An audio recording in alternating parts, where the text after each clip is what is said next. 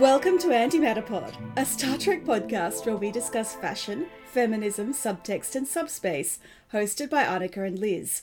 Today we're discussing the Star Trek Strange New Worlds Season 2 finale, Hegemony, which was definitely an episode of television that happened. Was it, though? Oh, gosh. Look. It was better than the Season 1 finale. Yes, by a lot, I would say. It was better than the Season 1 finale by a lot. It wasn't bad. It wasn't a bad episode of television. It just had all of the Strange New Worlds problems. Right.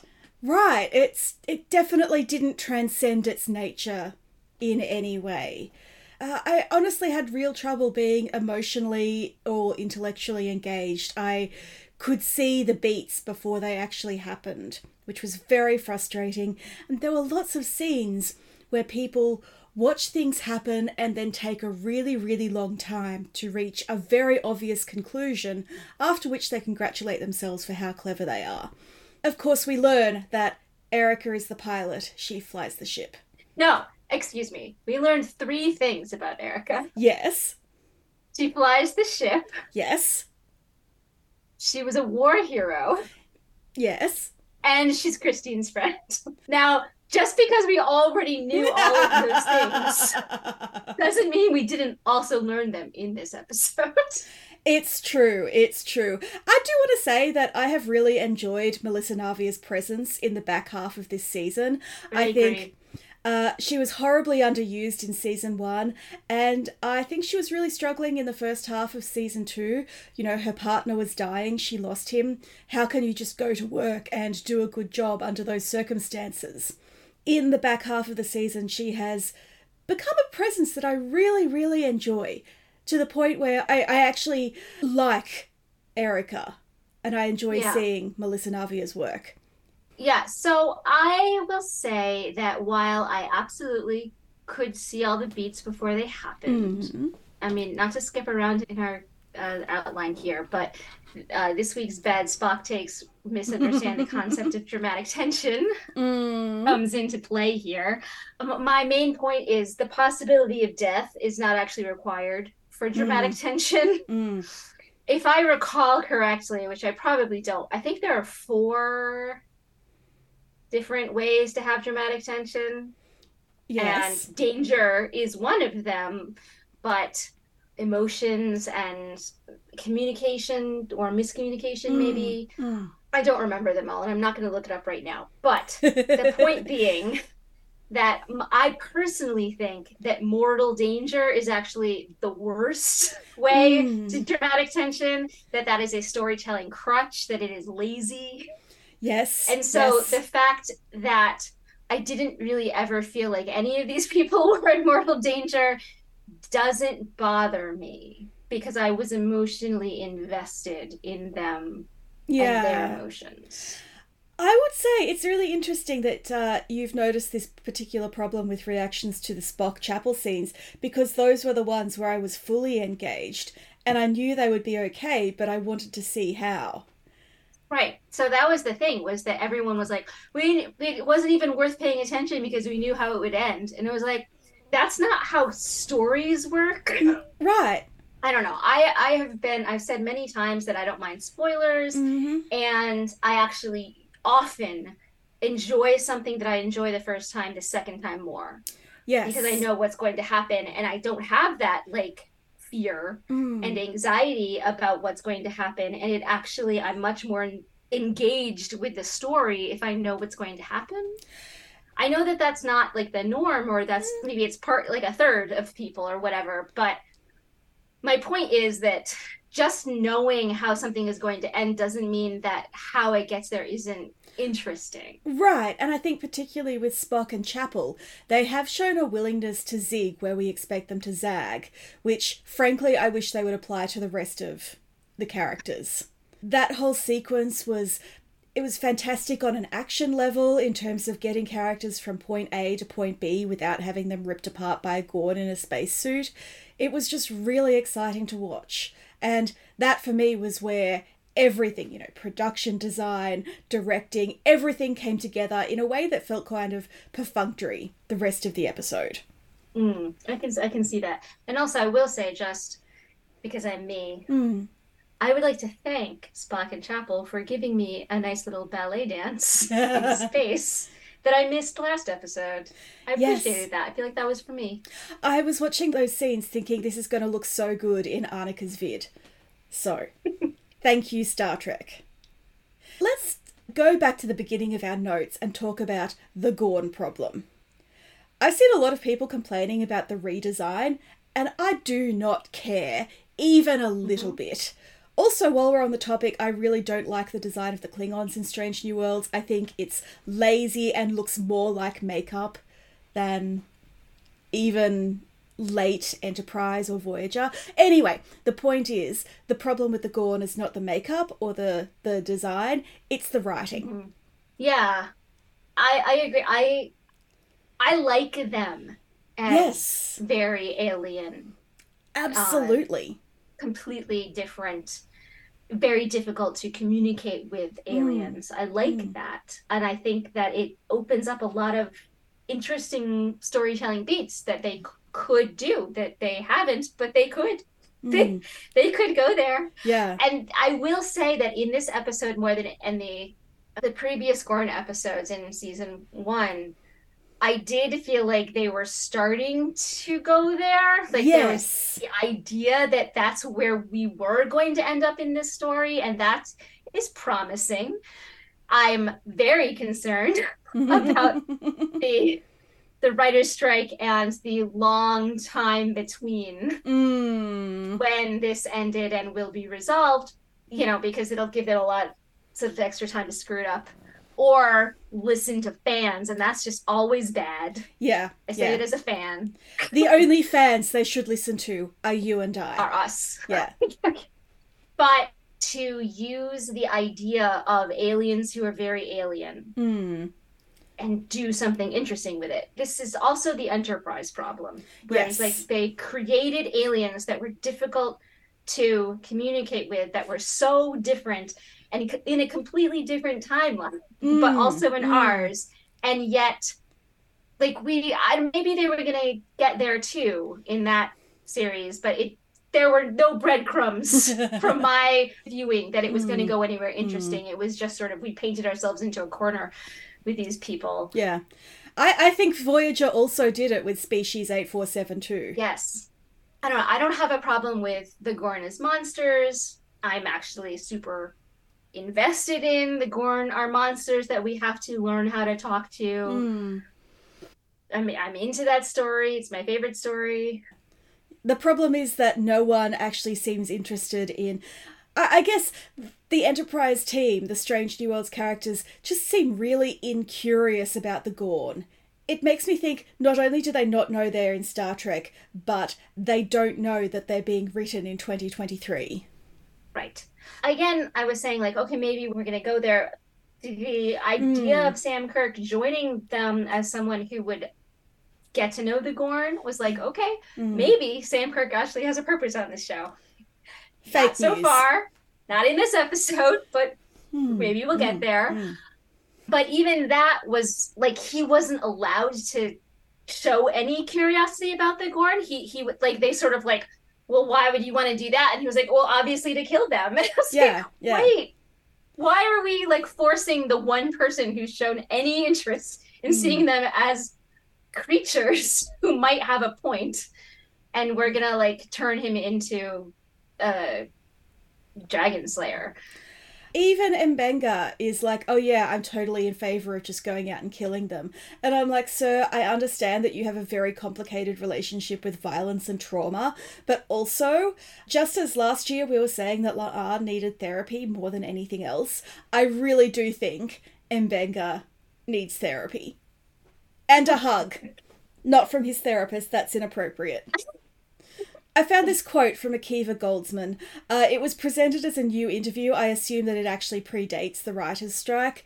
But he's like, I thought it was important for there to be real monsters in our galaxy. That doesn't mean that 10 years, 2 seasons from now, we won't be having a nice chat with the Gorn. But right now, in seasons 1, 2, and 3, they're the monsters. By the way, well, actually, many of the other Star Trek antagonists began as alien, as other. Forgive the use of alien. Okay, Akiva. But we learn to connect with them. Not so the Gorn. The Gorn are not understandable to us in this way, not relatable to us in this way. Part of our galaxy is be good, be kind, be empathetic, and also understand that evil exists. Because seeing with compassion does mean you should be blind to horror. The Gorn are monsters. Because seeing with compassion does mean you should be blind to horror. I'm a little puzzled. I actually wonder if maybe that was mistranscribed or mistyped somehow. That doesn't make sense to me. It does not compute. No. Even less than Goldsman's usual writing, which is generally, coherent on a sentence level. Like you, I don't hate the concept of these aliens are so alien and so monstrous that we cannot find common ground. It's just really troubling that the characters aren't even trying. And Pike is out here going, sometimes monsters are just monsters. That was when I was like, oh, Erika and Sam are space racist because Pike is space racist. Right. Yes. Top-down leadership right there. Yeah. I don't want the Gorn to be so alien that we can never communicate with them. I want them to be so different that it's not as easy as the Vulcans or even the Klingons or the Romulans or whoever's the bad guys, because they don't have civilization the way that we understand it. Yeah. And I think part of my problem is that in Australian history, there was a brief noble savage period where they were like, oh, these Aboriginal people are so wise and in touch with nature.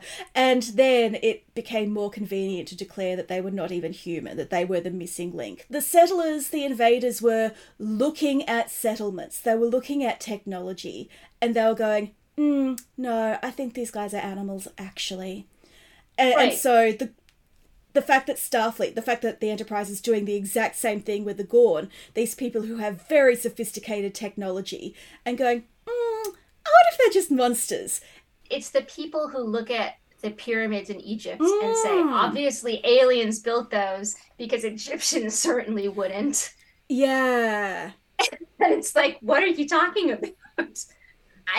I think the Gorn could be interesting. I don't think that they're there yet. And I like the idea of there are monsters in this galaxy. I'm not sure. Part of our galaxy is be good, be kind, be empathetic, and also understand the evil exists is where I want to live in Star Trek. It kind of... Oh gosh, this is a very tenuous connection, but it reminds me of when my mother's male best friend came out when I was a teenager, and I got the talk about how Christianity is love, Christianity is acceptance, but not gay people. Exactly. No, I was going to say, it feels very religious cult to me. It feels very, we are all encompassing and all accepting as long as you agree with us.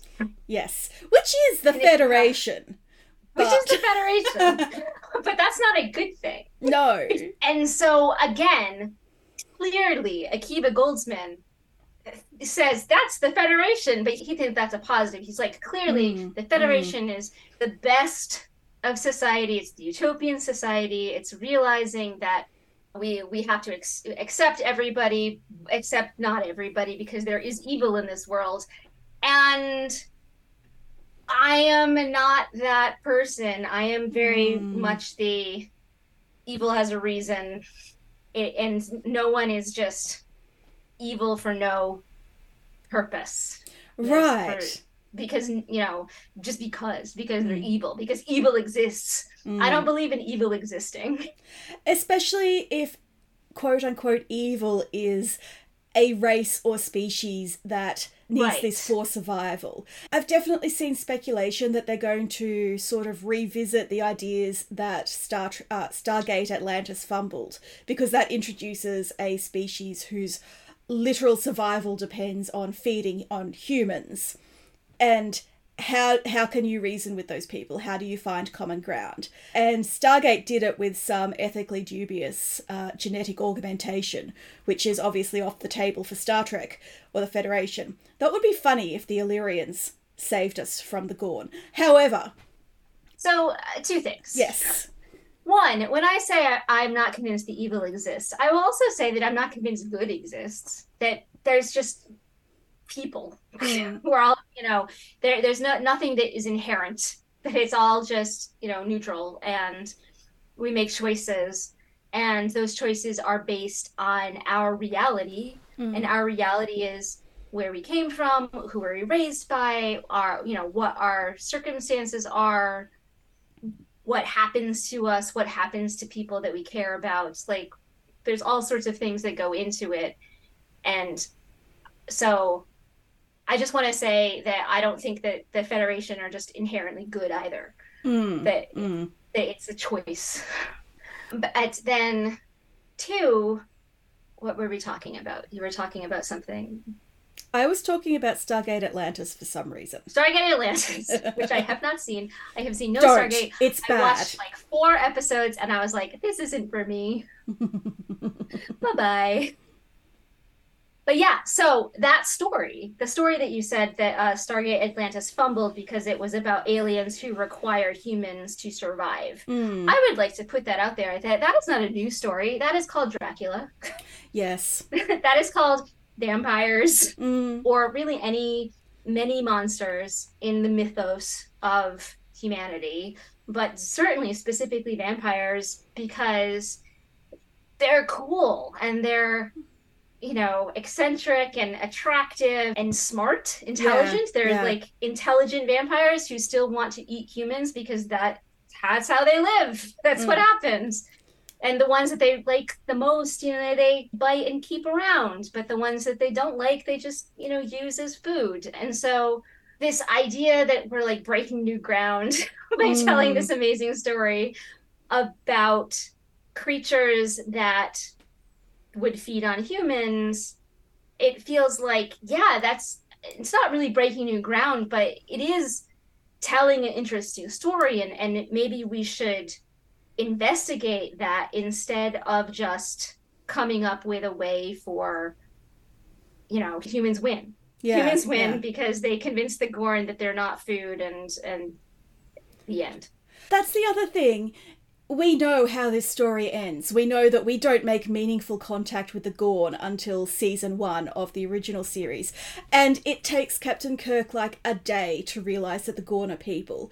And meanwhile, the Federation, the Enterprise crew are just going around like this for years. Kind of makes them look a bit stupid. We know that Kirk is very smart, but also, I've seen speculation and hints that there's going to be like 2 species of Gorn, the hunters and the people. I don't love that. I don't like the idea that one section of a society is acceptable prey, because again, we're killing their children.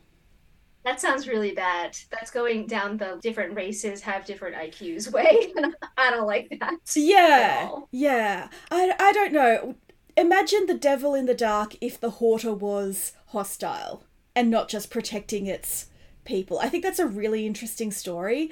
I don't hate this story on principle. I just don't like the execution so far, and I don't think it's very Star Trek. I think it's really hard to mash up the alien xenomorph universe, which is, I love those movies, but they are so dark, so nihilistic, and you simply cannot bring them alongside Star Trek the way Strange New Worlds tries.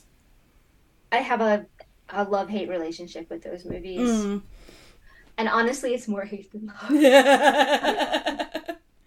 Particularly with Prometheus and quote-unquote modern versions of the story have been really, really hard for me. I I don't see how any woman can watch that movie and be happy. Like, I watched the first 4 movies, like the Ripley movies, earlier this year, and I loved every single one of them. And then I thought about rewatching Prometheus and going on to, I think it's Covenant, the next one, and I was like, actually, no. Actually, no. Like, Ridley Scott returned to the franchise and made it about Michael Fassbender, and it was just, I mean, not even about Michael Fassbender. He made it about himself, basically. He made it about, like, the idea of man. Yeah. And not man meaning humanity. Man meaning yeah. Which is a problem because the Ripley movies are so very much bound in female fears, sex, rape, forced reproduction. And it's interesting that they have never had a female director for any of the movies in this franchise. Each male writer and director has brought his own agenda and his own ideas of feminism. So some of them are very problematic. Joss Whedon wrote a whole Alien movie. It was not great. But it makes them really interesting and rich texts and really worth watching and paying attention to. And I feel like this episode of Strange New Worlds, and certainly in the first season, were deliberately taking beats from the Alien movies, but not really understanding them or being interested in women the way the Ripley movies were. I think that's the main thing, is that they liked the aesthetic of the Alien movies, but they didn't dig down into what it all means. Right. And as was pointed out in our Discord, if you take those concepts and you put them into 2023, it's a very different message in the current political climate. Yeah. And it's not a good one. So first, I think it was Darren Mooney pointed out that both Marie Batel and the Enterprise crew, in trying to shut down the Gorn beacon, they don't look at sabotage, they don't look at like any kind of high-tech solution. In both cases, they've gone for a kind of 9/11 fly a ship into it solution, which is interesting. You know, I think our heroes as the terrorists is a really fascinating idea. That was the best part of Rogue One. Yeah. Imagine if it was intentional, though. And then I guess it's time to talk about Marie Batel and the fact that it's 2023 and we're in the post-Roe landscape in America, and the highest ranking woman in this time period that we know has been forcibly impregnated. Not good. It's really bad. And again, I love the Alien movies. My favourite Alien movie is Alien 3. I'm not opposed to this concept.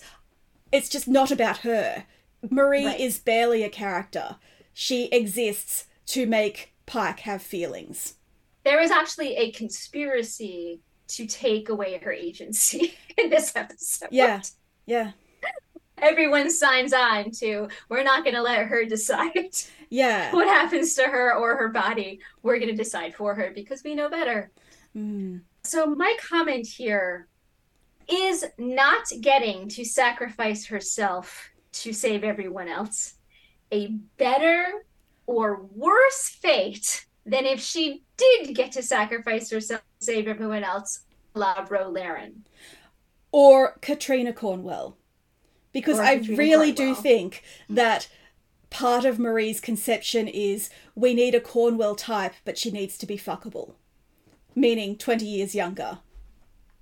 And I'm really torn because obviously I'm not in favour of sacrificing yourself to save everyone. I think Star Trek has visited that well for female characters many times too many. And yet at the same time, I think there are ways to save her that give her agency and choice, or even let her make her argument with more force. Most of her crew are dead. She doesn't want to outlive them. You know how with Lorca we knew there was something wrong when we found out that he did not go down with his ship. And with Marie, she doesn't seem to have survivor's guilt because she knows she's not going to survive. Like, those are really fascinating parallels. And I wish that the show would think about her as anything other than a vehicle for Pike feelings. Right. I love that this episode began with her captain's log. Yes. It was very strong. I like everything she did. I'm not against her storyline. No. Her storyline can happen exactly the way as it is happening. I just want it to be her decision. I would like it that if, like, I love Christine Chapel, and I'm never going to say, Christine Chapel has never done anything wrong in her entire life. But when she said, no, I'm not going to do that, absolutely. I was like, Christine, honey, she was very clear what she wanted to happen.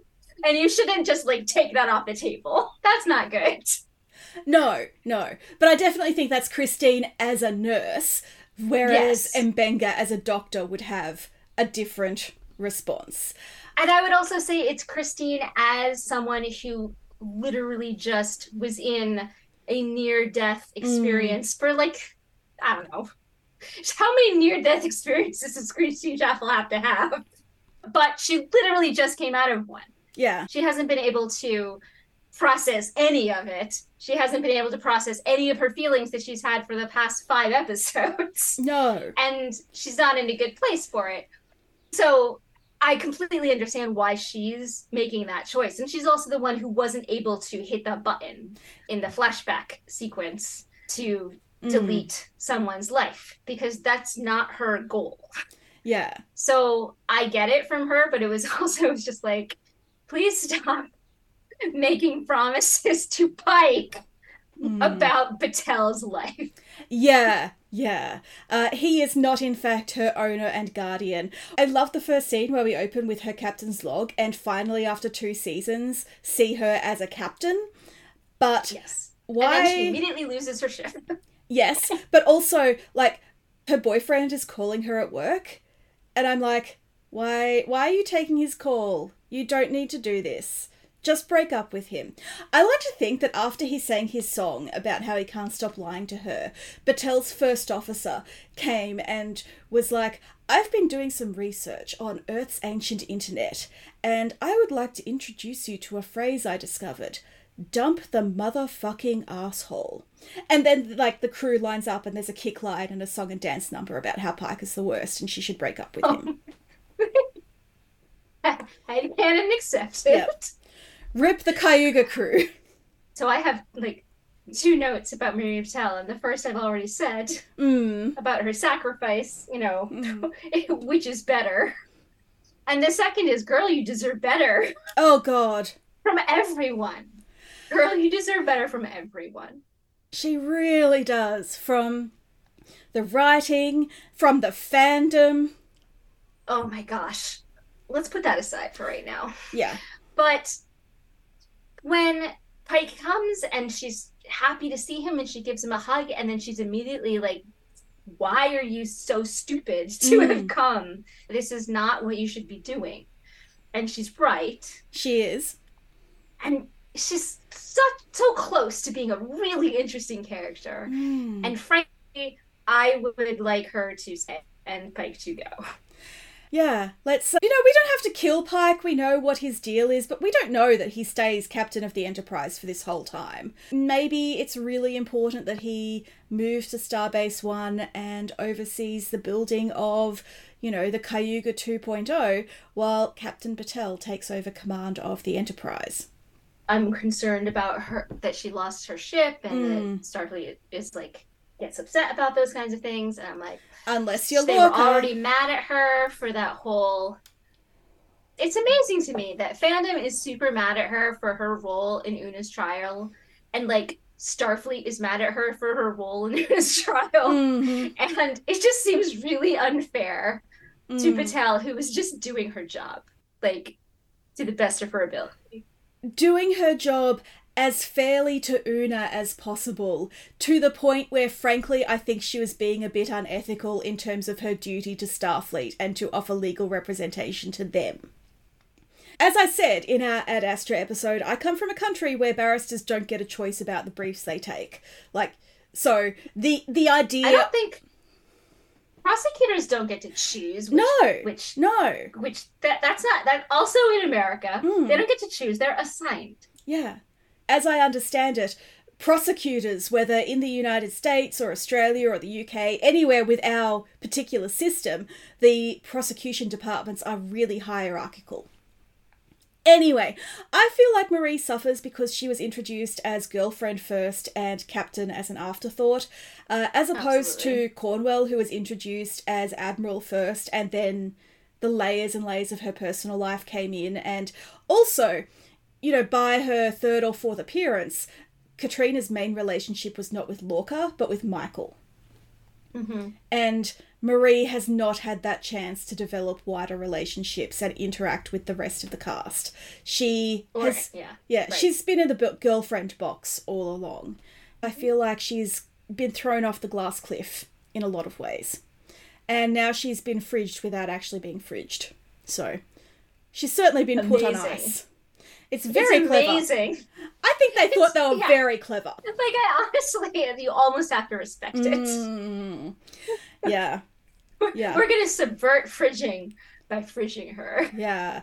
And then... Amazing! Someone on Tumblr made me very upset by pointing out that she has been put in stasis on Biobed 2, which is the faulty one that Mbenga can't fix. Oh no! It's okay, because as I was talking to you 5 minutes ago, I realised they'll just put her in the transporter buffer. Yeah, I mean, obviously, she's going to... I fully expected that to happen before the end of the episode. I know where she's going. She's going in the transporter buffer, because that's their thing.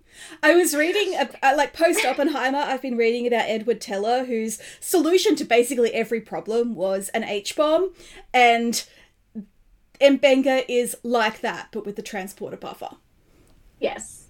Which, to be fair, is a better way to go than the H-bomb. Oh, yeah. Look, given a choice, I will go with Mbenga on any possible level. But... All right. Do we want to talk about Scotty? Yes. Let's talk about Scotty.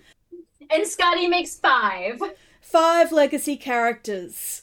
I like him. I'm glad to see him. I am weirdly delighted that he's played by an actual Scotsman for the very first time. I noticed that the nerds of Scotland are equally delighted, and they should be. That's precious. And I'm not really engaged with Scotty as a character, but I will say 2 things. I was certain that Pelia was going to die, and she hasn't, and she actually has a really fun relationship with Scotty, and I would like to see more of that. And also, in Star Trek V, there's this completely random Uhura-Scotty relationship that doesn't really make sense. Yup. I don't ship it there, but I think that Lieutenant Scotty and Ensign Uhura would make a really good pair, because she spends a lot of time in engineering, she likes to DIY comp stuff, and he is a junior engineer, and since Uhura and Pelia aren't really BFFs, she needs someone else to, help her out. And I just think it would be cute if they kissed. Right, so we've been saying that Uhura needs a romance. Yes. I kind of love the idea that rant, nonsensical romance in Star Trek V has a basis somewhere else. Yes. And I completely agree. It's like, so the reason that Uhura bonded with Hemmer and then had this friction with Pelia is to set up this idea that she can have this relationship with Scotty. And it doesn't even need to go, it can be just flirtatious. Oh, yeah. Just a fun little hey, you're cute and I'm going to be your friend on the ship. Honestly, new Scotty was delightful. Yes. I found him, he was a breath of fresh air. From introduction, I was like, oh, you're adorable. I am fully on board with you. I also don't really care about Scotty as a character. He's fine. I don't have anything against him. I just don't have any strong feelings. Right. And so, he was precious. He was this sweet little guy. He's a genius immediately. They see that immediately, but also kind of a little bit of a weirdo. Doesn't really, fit in easily. I loved when he was saying, like, if you're going to have a private conversation, don't have it right in front of me. Scotty, you are wise. That was so good. It was such a good little character building moment. I love the Pelia connection. I love that he got terrible grades, which means that Una is also really good. Yes. I think we need to consider the possibility that Pelia is not a good teacher. I think that's probably true. Uhura would certainly say that she's not a good teacher. Yeah, So yeah, I mean, I found everything Scotty as, it's funny because I watched the whole episode and I like made all my little notes, and then I was like, and also Scotty exists. He had no impact on the story or my investment in the story in really any way, but I also thought he was great, and I have nothing against him. I have nothing bad to say about him. He seems like a sweetheart. The pictures of him holding all of his stuff and luckily he's gonna fall over, super cute. Yes. Like you, I have no strong emotional connection with the character, but I'm not mad about seeing him. And I suddenly really like the idea that the Uhura-Scotty relationship in season 5, in a movie 5, is not we have known each other for decades and suddenly we're getting together.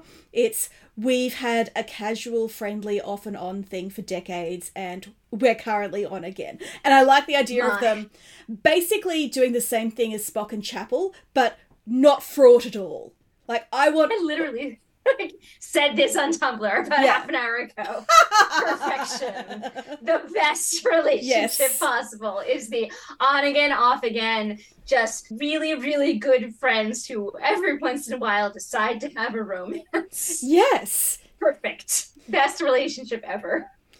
Absolutely. And I particularly want Uhura, who suffers so unreasonably in this show, to have a chill relationship with someone who thinks she's great. Right, exactly. I can also see it as a very, like, Scotty would be fine with actually settling down, because he totally seems like the settling down type. Yes.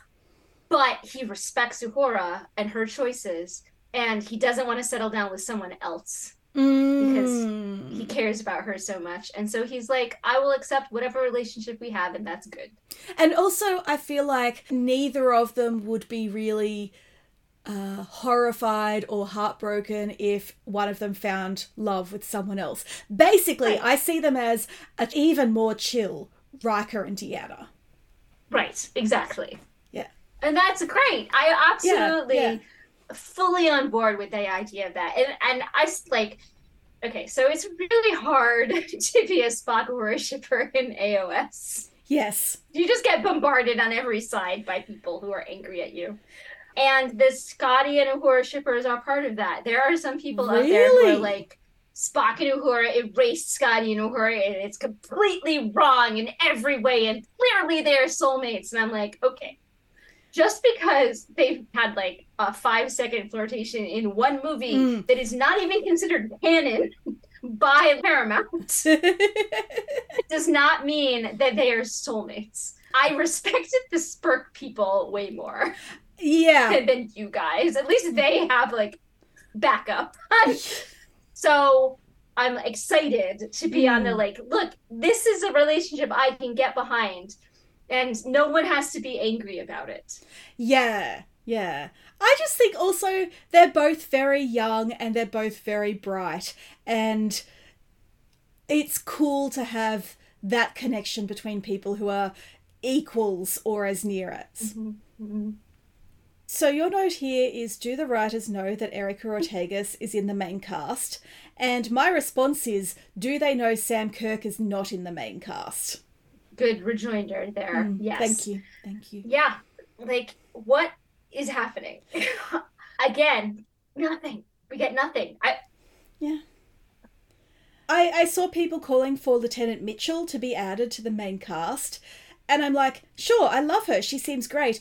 But we already have the Voyager problem of having too many regulars and not enough screen time to service them all.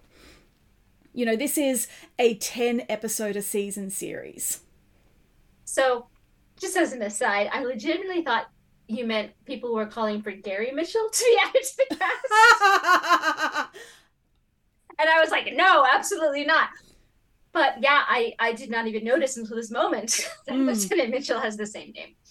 And pretty sure the same position. Interesting. That's weird. I actually do think that we need like a throwaway line to remind us that Kirk already has a best friend and he's the worst. And also, I think it should come from Sam because Gary Mitchell has absolutely given Sam a wedgie. And in this case, I'm going to say Sam probably didn't deserve it. Yeah, I mean, if anything, Gary Mitchell should be over on the Farragut. Yes. Kirk, like, yeah. Obviously. Anyway, so Erika. I honestly, like, I think I'm being punked. Because what is going on with Erika Ortegas? She had, like, actual scenes in this episode. Yeah. And I liked them both. I really enjoyed her excitement, you know, her Top Gun Tom Cruise excitement at being a test pilot and making fun of Pike for like being an old fuddy-duddy who's forgotten what it's like. Yes. That was great. I was totally on board with her. And I honestly loved the 4-line scene with Mbenga where they were talking about Christine. Yes. And I was like, I'm fully on board with the Ortegas and Christine friendship. I am there. Right? And remember the first half of the season where we were wondering if they were really friends, and now I completely believe in it. But also, my favourite Erika scenes, I've realised, are her interacting with Mbenga. And I think that's in part because Babs has chemistry with everyone and he is an actor who uplifts everyone he shares a scene with. Right. Yeah. I think she has less experience too. I don't know anything else she's ever been in.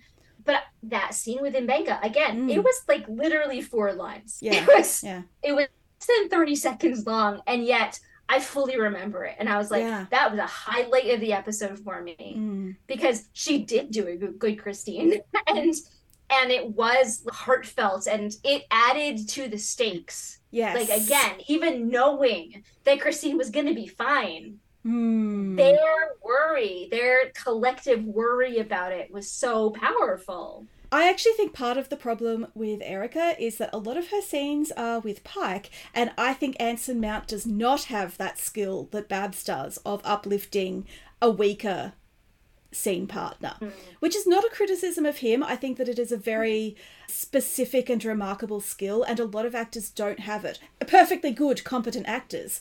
I just think it's a problem that Erika has been put into the Pike box when clearly Erika needs to be like Tom Paris and also work in sickbay. Right, yeah. Erika just needs more. She needs... We know 3 things about her. They are the same 3 things. We have learned nothing this season that we didn't already know in the first season. Yeah. She's gone nowhere. She's gotten no character growth, not even character like potential growth. She's been thrown into situations, but she doesn't get to do anything in them. The most she's done this entire season is stand up to bad Klingon guy. Yeah.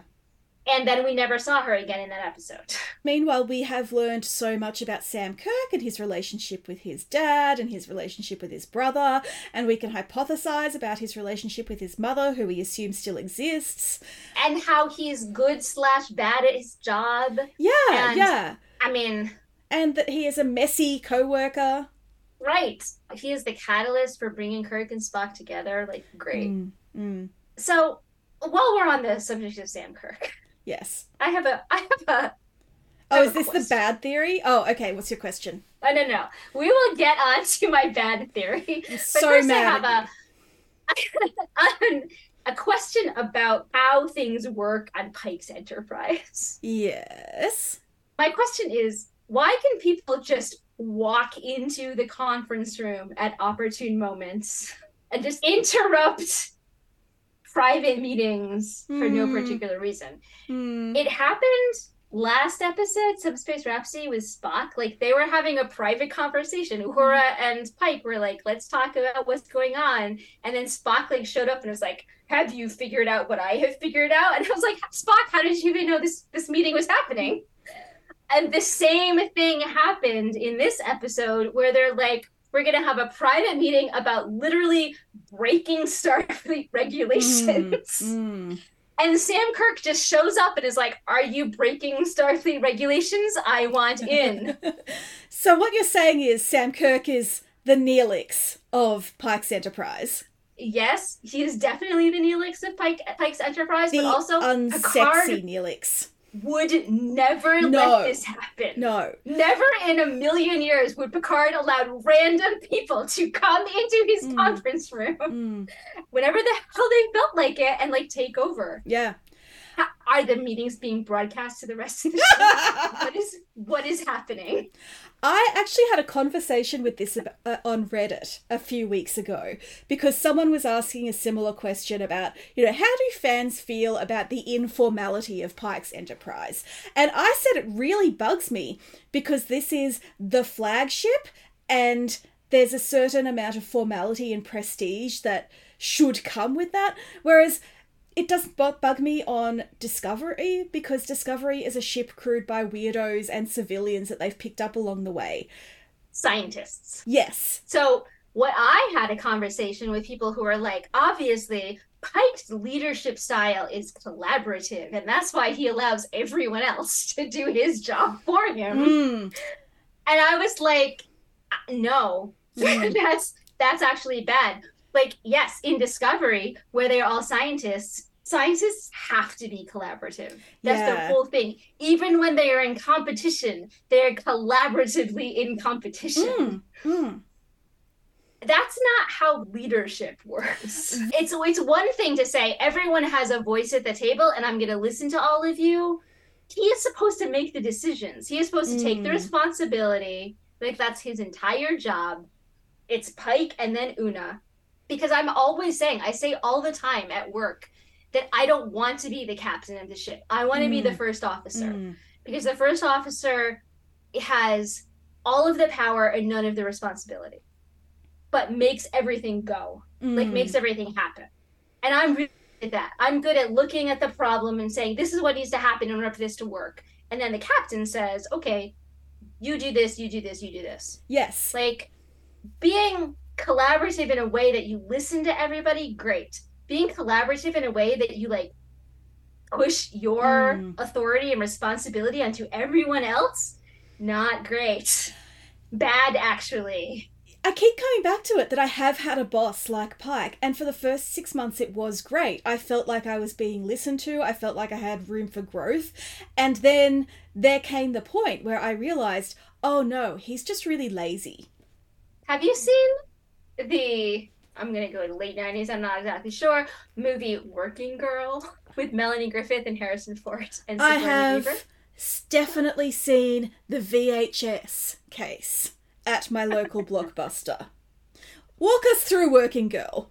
In Working Girl, Melanie Griffith is a secretary who has a college degree, has lots of ideas, is very smart, but she has no pedigree. She went to night school and stuff, right? And Sigourney Weaver is a very privileged, high up in the company, the only woman who's allowed to get in the door type person. And Melanie Griffith is super excited to be assigned to Sigourney Weaver because she's never worked for a woman. And she's like, oh, well, she will listen to me and she will care about what I have to say and I'll finally be able to move up. And that's what happens is like Sigourney Weaver's like, oh, yeah, tell me all your ideas. It's going to be great. We're going to be like partners, Yeah, you work for me, but I'm going to be your mentor and it's going to be great. And then she steals all of Melanie Griffith's ideas and passes them off as her own. I've also worked for that boss as a secretary. And I feel like Pike is sort of doing that, where he's like, I'm going to uplift you, force you into the position of being captain. You do all of the good stuff, and then go back to your spot, and I will continue being captain. Like, he's not taking credit for Uhura's greatness, but he is not saying, hey, you know what, we should raise up Uhura over here. We should put her on the command track. Let's do that. Like, he's just taking for granted the idea that like everyone else on his ship is going to work really hard to make sure that the Enterprise continues to be the best crew in the fleet. And he's leading the best crew in the fleet, and that's all he has to do. Yeah. Do you think this jumps out at us because we are in admin roles? Yes. Yes, I do. I mean, I love Working Girl. Yes. Oh, I'm definitely going to watch it like, now. Super relatable. Like, I understand everything that is happening in this movie because, yeah, you have these ideas, and I am right now fighting to be like, look at all they've done for this department, and no one even knows. And it's not the people that I report to. My bosses are not Sigourney Weavers. They're very supportive. They're not even Chris Pikes. They absolutely would give me credit if anyone asked them, but no one's asking. Right. Like, yeah. And they're not going to like go tell somebody because why would they? So it's just, yeah. At least Pike asks. At least Pike asks, and he's not the worst. It's just, it's very like he's lazy about his, you know, he just assumes everyone's going to work to their best. Yeah. Yeah. And takes that for granted. He fully takes for granted the idea that everyone on his crew is just going to do their best. And it's just weird that he lets people walk into his conferences at any time. Like, again, Picard would never. And I'm like, I've never said Picard is the best captain. No. But, like, I'm starting to believe Picard is the best captain. Like, other than Michael, who is clearly the best captain. Obviously. Because she understands I'm going to take everything that you tell me and then I'm going to make the decision. Yes, like, yes. She understands the difference between collaborative and like, you do all the work and then I will do the thing. Yeah, yeah. Also, I think Michael understands that certain members of her crew are weirdos and dorks who don't understand that you can't just walk into the meeting. But also, she expects people like Saru and Tilly and, you know, the actual trained Starfleet officers to behave that way. She has reasonable expectations for everyone, whereas Pike just... Yeah. He has the same leadership style with every single person, which is basically reassurance and platitudes. And I do not function well with platitudes to the point where I would rather work for evil Lorca. Because at least you know where you stand with the gaslighting fascist. I think that's a good point. I think that's what makes Kirk a better captain. Yeah. Is that he changes his command style based on the person that he's commanding. He knows that what works with Spock is not going to be the same as what works with Bones is what works with Uhura. Yeah. Like, those are different things. And he respects the people that are under him to, like, switch it up and tell them the orders in a way that they will understand. And sometimes that involves being a hard ass. Yes. Again, Picard, like, his hands-off way of command, everyone sees it as a weakness, but it's really, like, protecting the chain of command. And it means that Riker is the hard ass, whereas we don't see enough of Una to know whether she's playing that role. Yeah. So, are we going to talk about Una for a second? Because we can get back to Sam Kirk, but I do want to talk about Una for a second. Let's talk about Una. I have nothing more to say about Sam Kirk, so let's talk about Una. Una, in this episode, is a way better captain. Oh, yeah. than Pike. And frankly, all I want from part 2 is for Una to say, sit down, I'm taking over. And then she takes command of the Enterprise for the rest of the series. Like, Pike can go teach at the Academy right now. Yep. It will be good for him. He will be a good teacher. He will be the teacher that Talia is not. Yeah. He will be an excellent teacher because that's the type of captain he is. But, Una was sitting there going, orders, Captain. And I was like, damn it, take over right now, Una. Yeah. Right now. He does not deserve this. There was a glorious time between season 1 and 2 of Discovery where I was sure that casting Anson Mount as Pike was going to be like, haha, a bit of a fake out, the actual real captain is number 1. And I still wish we'd had that. I am not kidding. I'm ready to sign the petition that is Pike goes to the Academy and we get Una right now. I would even be willing to watch a show that was like half on the Enterprise, half at the Academy, so that Anson Mount was still in the show. I have a better idea. Let's just make him a special guest star who works out of Starbase One, and he's like running the command training program. So we see him, and he can be a really awesome teacher, and Kirk can be there. Yes. Because they love him. They love him. I am over Pike. I am over Pike's. Like, I actually hated his ending. The end of this episode was so bad for me my personally. God. I hated it. I was like, okay, it's not as bad as Discovery Season 2, but... Or even, like, Strange New World Season 1, because it was just fully, like, Pike being the worst. Yes. And not everybody else. Again, Una was great. I was like, Una, now's your moment, Una. Yeah. Take command. Over command. Do it. I am ready for it because he is completely incapable. I described it as the opposite of Best of Both Worlds because obviously everybody was comparing it to Best of Both Worlds, but in Best of Both Worlds, and this is why I said that Commander Riker in 1990 was a better captain than Captain Pike because he did not hesitate. Right. He was like, fire. Yeah.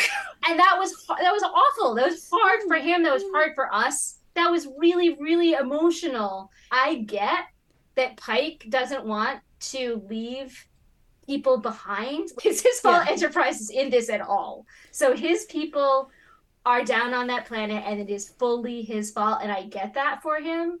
But so my comment here is Pike did not learn anything from the no-win scenario. No. Because how did Pike get through his Kobayashi Maru? What happens here? He's paralyzed. His face is just like, I'm completely incapable of making this decision. He looks like my ginger cat trying to have a thought. It is bad times. And again, do they know what they are doing? Does anyone on this show know what they are doing with Captain Pike? I genuinely don't know. And the thing is, Anson Mount took a really long time to decide to sign up to this show because he has to leave his family, and then he was away on paternity leave for part of this season. Maybe Anson Mount would like to step back to a recurring role. Let's do it. And it wouldn't take anything away from Christopher Pike, the character. No. At all. No. It would be lining up with Christopher Pike in AOS. It would be lining up with who we know he becomes. Literally in the cage. Yeah. AKA the first occurrence of Christopher Pike. The birth of Christopher Pike. He says, I'm not sure I really want to be in command of the Enterprise. Yeah. In 2018, long before Anson Mount was on anyone's radar, before we even had the Mirror Universe arc on Discovery, I wrote fic where someone says the problem with Christopher Pike is that he doesn't know what he wants. And congratulations to me for really understanding the character. Fully understanding. And, it's fine. It is fine. Una, I desperately want Una, Captain Una. We don't know what happens to her. No. So let's do it. Let's just do it. Yeah. It doesn't take anything away from anyone else. And if Rebecca Romaine also wants to have more time to be with her family and so forth, this is what we get for accommodating people's needs to be with their families. You know, why are we so respectful of people's lives? Anyway, if she doesn't want that responsibility, then we have Marie Batel right here. Batel. Yeah. Though I will say that I'm pretty sure Melanie, because she was pregnant in Winona Earp. Oh. So, but she's Canadian. Also has a young child. Isn't she Canadian, Yeah, though? That's right. I think she is Canadian, so she can hang out with him on set. Part of the problem with both Mount and Romaine is that their families are away in America, and I think both are on the West Coast. So, whereas Toronto, I believe, is in an easterly situation. We've established that I'm bad at North American geography, and I'm not sure where Toronto is. But yeah, Melanie Scrofano can take Anson Mount's job. I welcome it. Welcome it. We don't even have to break them up if they want to keep the Batel-Pike relationship going. Now, he can be the person who only appears in relation to their romance. It's already better. I love it. Do you want to share your horrible theory that made me angry? I do. So mad. I'm so sorry. But in this episode, there is this moment where they are hiding. It's very like The Last of Us. They're hiding from the Gorn younglings, and Sam Kirk and La'an together move like a shelf in front of the door. And I had this sudden terrifying thought that the whole purpose of like the La'an and Jim Kirk romance was to set up the La'an and Sam Kirk romance, because her name is actually Oralan. I'm so angry. If anyone is going to change her maiden name, oh yeah, it's going to be La'an Noonien Singh. The miracle is that generations of her forebears have not taken their spouses' names. And I fully believe also that she would go by a nickname that her brother called her. Yeah.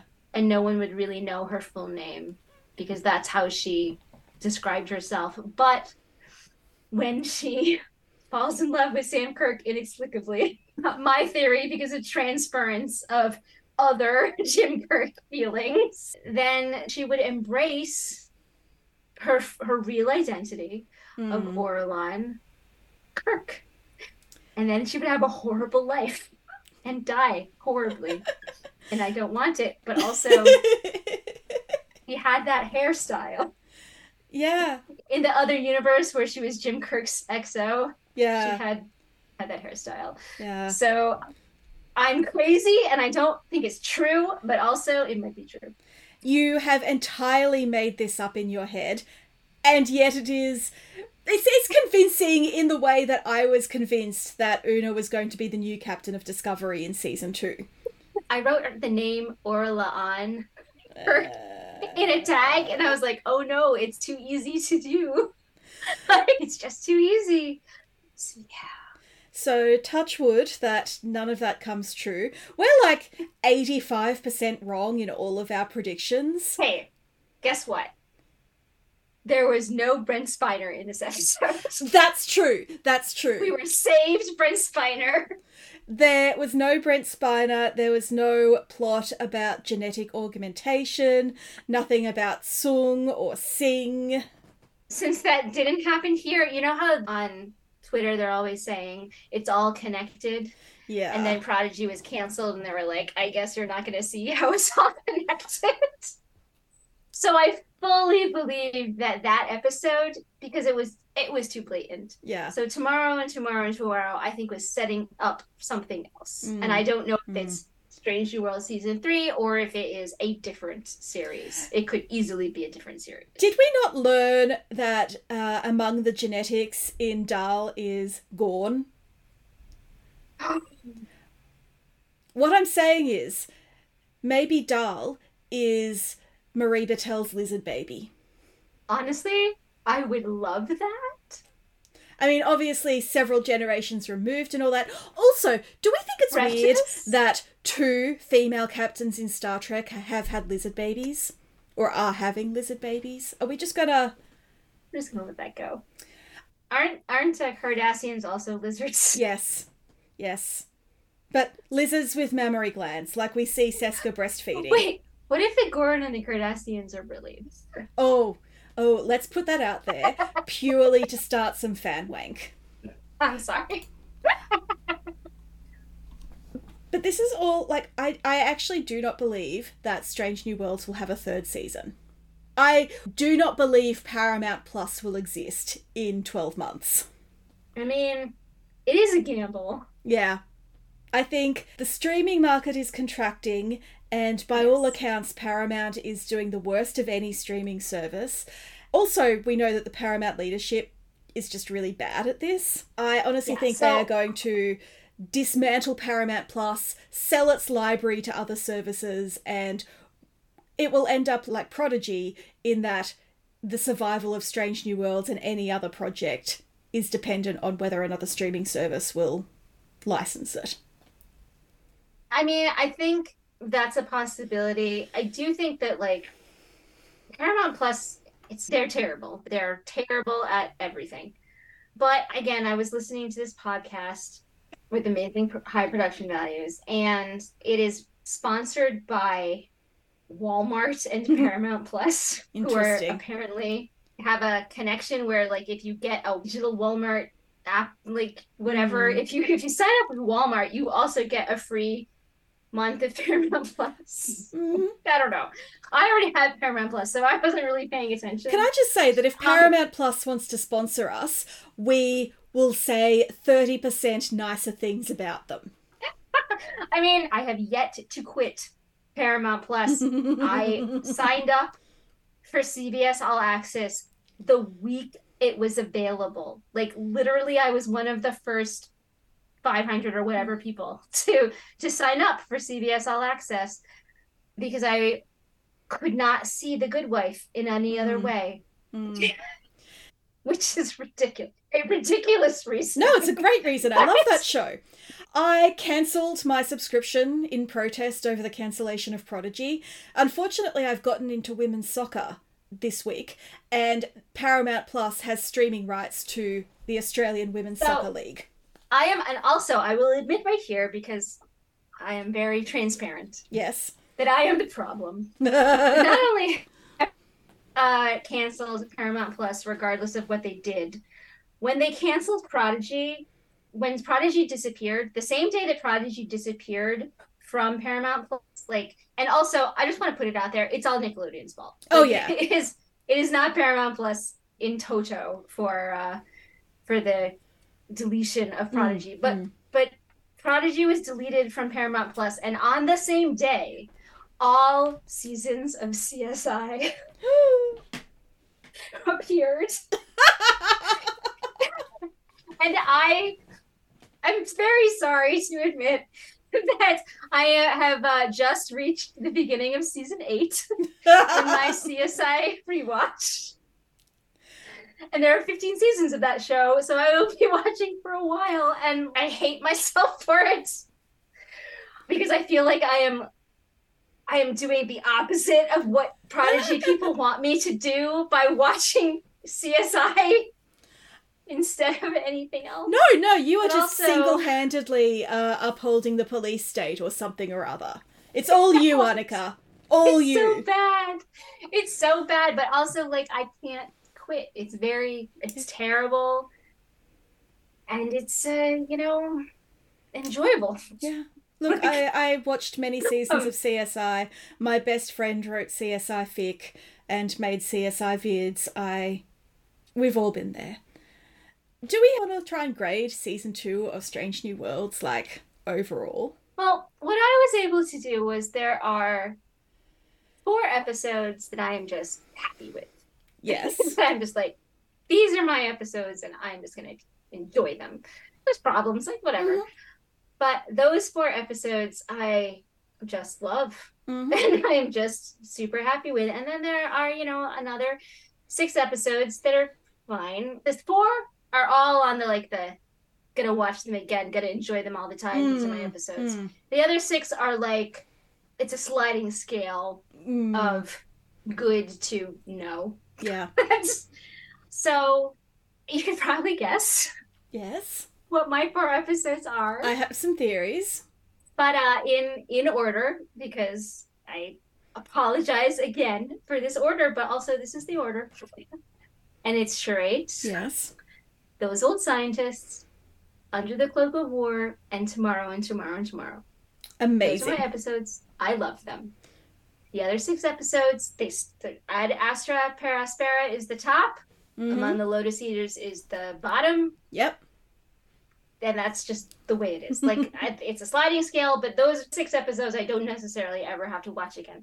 I actually really enjoy Ad Astra per Aspera, but I want to watch the spin-off that I made up in my head about Nira. Yeah. More than I want to watch that episode No, again. I understand. I kind of feel the same way. My choice of specific episodes is a little different to yours, but Yeah, I'm going to call it a B season, which is better than season 1, which I would give overall a C, because there is not a single episode that I would watch from season 1 if I had nothing else to do. Whereas, you know, I watched Those Old Scientists twice, I watched Under the Cloak of War twice, and I can see myself revisiting the episodes I like from this season in the future. I have legitimately watched Charades 5 times. I love this for you. I can't stop watching that episode. My hope is that the writers' strike will resolve favourably to the writers and give them time and conditions to do better work and to deal with the problems of this series, the heteronormativity, the ableism, the careless subtext. Yes. Okay, so you quoted Akiva Goldsman again, saying something like, we're going to keep telling stories until we can't come up with new stories. And it's like, buddy, I love you, Akiva. Yeah. Not really, but I love you. But they're all old stories. All of these stories have already been told. And that's not a complaint, because you can tell old stories in new ways. It's absolutely. Okay. However, yeah, but you can't pretend they're new. Yeah, I want to go to a convention and put my hand up and say, oh, hi, I just have a question for Mr. Goldsman. I was wondering if he's ever watched Star Trek. He also said that, no, it was Kurtzman. Kurtzman said that the Spock and Chapel relationship was a central component of the show, which, cool. That was also for me. But it was also like, because no one's ever cared about Spock's love life. And I'm like, yes. I tweeted about that. It was last Saturday and I was in a hotel room and kind of distracted. So I think I misattributed it to Akiva Goldsman. But I don't know how to break this to them, that people have spent many hours over many decades thinking about Spock's romantic life. I was like, what? And Chapels. What are you talking about? It's easily forgotten just how much het shipping there was in Star Trek fandom in the 70s and, you know, the zine days. And also, the very first femslash was Chapel Uhura. We have spent many hours thinking about these people's romantic lives. Just because men aren't apparently aware of it doesn't mean it didn't happen. Right. It alarms me that the men running Star Trek seem so ignorant of this facet of fandom. But it's also like the Spock and Uhura relationship in the AOS films. Right.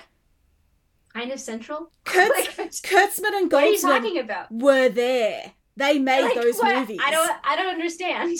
These movies, what? No. It's fine. Again, I am fully on board with Spock and Chapel being a central part of the show. Absolutely. Cool. Yeah.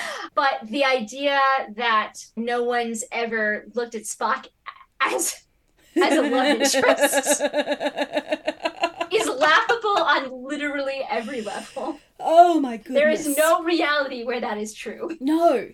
The very first Mary Sues were there to romance Mr. Spock. Even if you can somehow overlook Slash. Which you shouldn't, but... Anyway, I've had enough. Where is Katrina Cornwell right now? All right. So Katrina Cornwell in the Gorn War. Oh, okay. I mean, Katrina Cornwell is the Charlize Theron of the Gorn War. So let's say that, because Robert April, as much as I love him, is a real non-entity in terms of, I understand why Starfleet Command thinks that Pike is the best captain. Yeah. Because Starfleet Command is also completely incapable of making decisions or having opinions. Mm-hmm. They are very afraid, I guess, of making the wrong choice, and so their choice is to not make choices. Yeah. And so I would say that Katrina Cornwell is fuming behind the scenes because she thinks that Robert April's choice to be like, we're gonna go along with what the Gorn say because we've decided that's a good choice, not because we actually have any reason to do that. Yeah. It goes completely against Katrina Cornwell, let's put a puppet Empress in the Klingons and make that happen. Which is also not a good choice, but it's a choice. Saying, I love her, and that's her choice. So I think that if she knew what was happening on the Enterprise, that she would want to convince Marie Batel to become half Gorn. Yes. And then negotiate with the Gorn to figure out what they want, and then depending on what that answer is, they would either agree to their terms or annihilate them with an iPad, as she does in the end of Discovery Season 1. I love that you came up with this, never having watched Babylon 5. Because my favourite character on Babylon 5 is an alien who, after almost annihilating humanity, is like, it's really important that I become half human to be a bridge between the two worlds. And the humans are like, did you just finish doing some war crimes against us? And she's like, no. Anyway, I think that's fantastic. I love the idea of half Gorn Marie sort of being manipulated into it by her old friend and mentor. I think it's funny you should mention L'Rell and the Puppet Chancellery, because I think that Katrina is leading a very low-key delegation on Kronos to go, hey, we've noticed that the Gorn really overlap with some of your space. Do we want to, like, team up against them? Do we agree to put our differences aside and deal with the Gorn, or what? And I like it. Nicely, politely give L'Rell the illusion of having a choice. Thank you for listening to Antimatter Pod. You can find our show notes at antimatterpod.com, including links to our social media, credits for our theme music, and sometimes transcripts of our episodes. You can follow us on Facebook, Tumblr, Instagram, and Blue Sky, all at Antimatterpod, and on Mastodon at antimatterpod.10forward.social, something like that. Oh, my friend got in touch to say that we've been saying it wrong, and it's actually antimatterpod at 10forward.social. Antimatterpod at 10forward.social. Like an email address, apparently. Who knows how Mastodon If you like us, leave a review on Apple Podcasts or wherever you consume your podcasts. The more reviews, the easier it is for new listeners to find us. And join us next time for the 4th season premiere of Lower Decks, Lower Decks.